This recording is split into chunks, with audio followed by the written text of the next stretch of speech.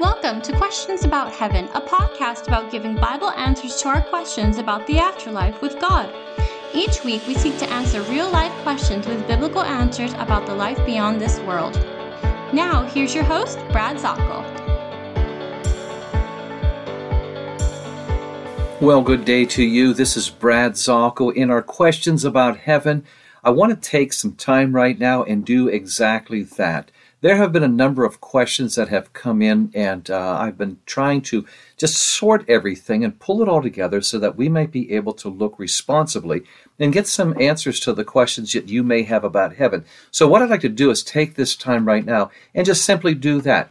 Go into the questions that have been asked of me. I have them written down in front of me here, and see if I can give you some scriptural answers to the questions that have been sent to me over the time on different social media, and see if we can't get some answers for you, okay? So if you have your Bible, if you might open that up and then take down some notes here, get some paper and pencil out. I know that you've been very, very good on that. Get your pen and click it and get it ready to go here, and let's just get some answers for you. Bible leaders, you can use these and answer some questions that your small group or maybe your church or your youth group or your camp, theology camp, anything like that, you can get some answers here. So let's go right to it. Thank the Lord that we can get some answers. And I want to say this, as God has opened up these clear answers, I will give you clear answers. If God keeps them to remain a mystery, then I will let you know. I certainly won't try to shoehorn in some answers or try to monkey wrench in some answers or speculate too far. I want to be able to be as responsibly careful in our answers as coming from the scriptures. Okay, so let's get started here. And we have a great question that I start off with is, what about the Holy Spirit? When we go to heaven, what will the Holy Spirit look like? Will we be able to see the Holy Spirit? So let's go into the scriptures and let's start with this one because this is a great question. We know in the Bible that we will see Jesus. Revelation chapter 22 and verse 4 says, we shall see God face to face. When we're in the eternal state of going to the new earth in Revelation chapter 21 and verse 1, verse 3 says, God will himself come down and be with us on the new earth, and he will be our God, and we will be his children, and we shall live together. Now, what about the Holy Spirit? Do we read about the Holy Spirit in heaven at all? So let's take a look. Revelation chapter 1 and verse 4 opens up a very intriguing description here. And here, let me start reading it. It says, John is writing this to the 7 churches which are in Asia. Grace unto you and peace from him which is and which was and which is to come. You see right there, the 3 is very important. 3, the number of perfection. It's talking about all aspects of time, past, present, and future. But that's not our point, so I'm going to take the next part here. And from the 7 spirits which are before his throne. Well, now, wait a minute. I thought there was only one spirit. And what's this talking about 7 spirits? No, this is not hard for us to be able to understand here. If you will parallel passage this with Isaiah chapter 11 and verse 2, you'll see this. This is talking about the perfected spirit ministry of the Holy Spirit. The Holy Spirit, 7 is the number of perfection. It's giving you the idea that the ministry of the Holy Spirit in heaven as well as earth is perfect. And you can see that actually in Isaiah chapter 11 and verse 2. It talks about that 7-fold ministry here. Isaiah chapter 11 verse 2. The Spirit of the Lord, that's 1, shall rest upon him, and the Spirit of wisdom, that's the 2nd one. Understanding, 3rd one. Counsel, the Spirit of counsel, that's the 4th. And might, the 5th. The Spirit of knowledge, the 6th. And the Spirit of the fear of the Lord, or the awesome respect of the Lord. That's the 7-fold Spirit. That's the source of the power of the kingdom through the Holy Spirit in heaven. And so we see that. So we know that this is an appearance of the one member of the person of the Trinity, the one member known as the Holy Spirit. Well, that didn't really answer your question here. And your question was, well, can we see him in heaven? What will he look like? Well, now here we go into something to help us understand. The Holy Spirit in his ministries throughout the earth has appeared in different forms. For example, in Acts chapter 2, verses 1 through 4, he appears as tongues of fire. In Matthew chapter 3, verses 13 through 17, we see at the baptism of Jesus, the Holy Spirit descends and appears as a dove. And so we do know that as the Holy Spirit has been sent to help us, John chapter 14, verse 26 has said that he's a comforter, and he does different things as he is ministering to us. He convicts, for example. He teaches us to pray. He helps us have victory over sin. He endows to us different spiritual gifts and all. So we see he has a different ministry, a sevenfold manifold ministry through here in serving us. But what is he going to be like if he's so varied in the ways that he can help us on earth? Does this continue on in heaven? Well, when we reach our resurrected, perfected state in heaven, we will see the Trinity, the triune God, the three persons in one, God the Father, God the Son, and God the Holy Spirit. But we just don't know exactly how we see the Holy Spirit. Other than the introduction here in Revelation chapter 1 and verse 4, the Bible is not clear about how the Holy Spirit is seen in heaven and eventually on the new earth, which will be in the eternal state. We just don't have a clear direction on what that will be. That's one of the things when we see in 1 Corinthians chapter 13, it says, well, right now we see through a glass darkly. We understand some things, but it's kind of hazy. And then we will know much more clearly. And this is one of the things that we will know later on.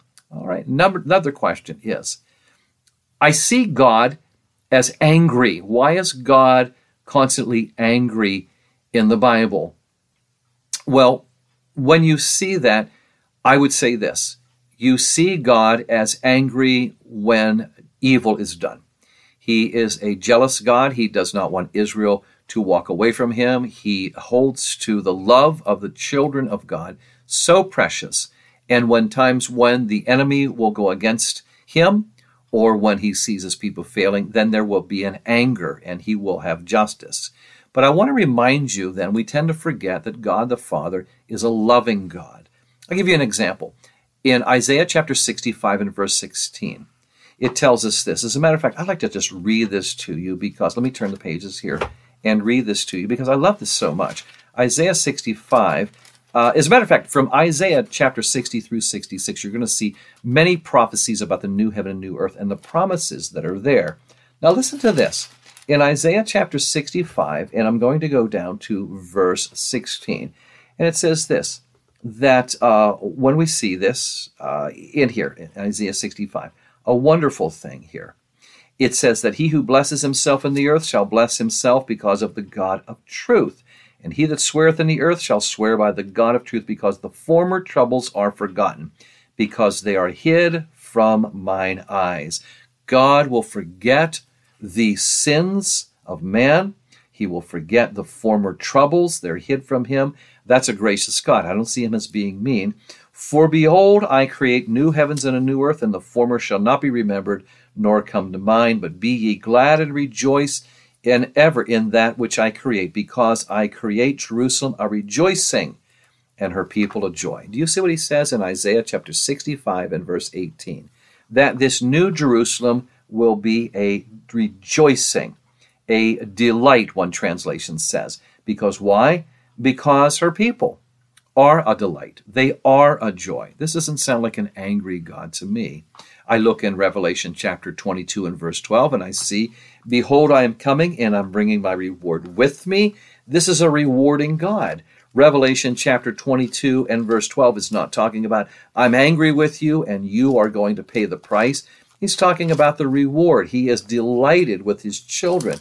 Revelation chapter 22 and verse 12. My reward is with me to give to everyone according as his work shall be. And based on your faithfulness on earth, Luke chapter 19, you will be given honor and authorities based on your work. God is rewarding you. Matthew chapter 25 says, when the Christian enters into heaven, the Christian is entering into the estate of joy. Enter into the joy of the Lord in there. So powerful, powerful thing. Okay, somebody else says, all right, now the question that I have for you is, where is the passage that talks about so many people will hear about the word and will take it serious, and not everybody that hears the word will accept it? Well, that is the parable of the sower, and you will find it in Matthew chapter 13. Matthew chapter 13, so let me turn there and read that to you, because this is a very, very powerful one. Even the disciples wanted to know, what are you talking about here? And so he explains it. All right? So, when he is talking about the parable of the sower. Sometimes somebody would say this is known as the parable of the husbandman, one translation. But here it is. And Jesus speaks many things unto the people listening, the multitudes. And he says in this parable, behold, a sower went forth to sow. And when he sowed, some seeds fell by the wayside, and the fowls came and devoured them up. Well, there are some that fell upon stony places where they had not much earth. And forthwith they sprung up, because they had no deepness of earth. And when the sun was up, these were scorched, and because they had no root, they withered away. And then some fell among thorns, and the thorns sprung up and choked them. But other fell into good ground, and brought forth fruit, some 100-fold, some 60-fold, some 30-fold. So he who has ears, let him hear. Okay, now the disciples get confused by this. So we're going to get a clear answer on this parable of the sower.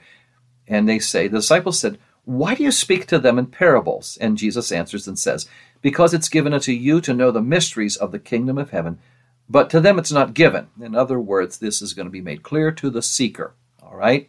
So for whoever has, to him shall be given. Whoever has shall have more abundance when they will be given. But whoever does not have, from him shall be taken even away the things that he has.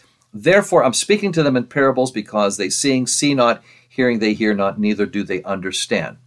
And so when we see this, he is talking about him. So we jump all the way down to verse 18. Okay, so here, this is the parable of the sower, verse 19. When anybody hears the word of the kingdom and doesn't understand it, then the wicked one comes and catches away that which was sown in his heart. This is he that received the word by the wayside. But he that received the seed in stony places, the same as the person that hears the word, and at first receives it with joy, but he doesn't have any root in himself. He endures for a while, but when tribulation or persecution arises because of the word, by and by he is offended. He also that receives the seed among the thorns is the person that hears the word, and the care of this world is too much. The deceitfulness of riches choke the word, and he becomes unfruitful. But he that receives seed into the good ground is the one that hears the word, understands it, and shows this by bearing fruit, bringing forth 100-fold, and some 60, and some 30. So we could talk a lot about this, but this basically says this. If you are delivering the seed, which is the word, Jesus explains that clearly. The people that say they receive the word and even say they joyfully receive the word, only 1 out of every 4, if you follow the percentage, only 1 out of every 4 people who claim to be Christians are Christians. This is what it says. Some people say, oh, I'm so happy to hear this, but they're living a life that doesn't show the fruit of their loyalty, love, and living for Jesus. All right? And Matthew 7 says it's not just by the word of your mouth, just not by talking Christianity. So the parable of the sower tells us something shocking. If I follow this right, only 1 out of every 4 people that receives God's word and makes a claim to Christianity is truly a Christian. Now, in that same sense, somebody says, well, now, wait a minute now. I've come to Christ. I have made a decision for Christ. Can I lose my salvation? Where's that passage that says that you're secure in Christ? Well, there's a very, very powerful passage. Romans chapter 8, the entire chapter is wonderful in teaching that. Let me just give you one verse. It says in Romans chapter 8 and verse 1, there is no condemnation to those that are in Jesus Christ. The rest of the passage gives a list of things that cannot take us away from the love of God, which is in Jesus Christ. And I'll remind you as well that Romans chapter 11 and verse 29 says, the gifts and the calling of God are irrevocable. Salvation is a gift. You have been called by God. Irrevocable means he doesn't take it away. Okay, we talk about these tickets cannot be revoked. This cannot be revoked from us. Irrevocable or irrevocable means that It will not be taken away. One translation says this, for the gifts and the calling of God are without repentance, which just really means that God is not going to change his mind. You have made a promise to give your life to him. He's made a promise to give his everlasting life to you, and he's not a liar. He will not change his mind. I love this because Romans chapter 10 and verse 13 says, whoever calls upon the name of the Lord shall be saved. Not might, but shall be saved. Wonderful, wonderful truth.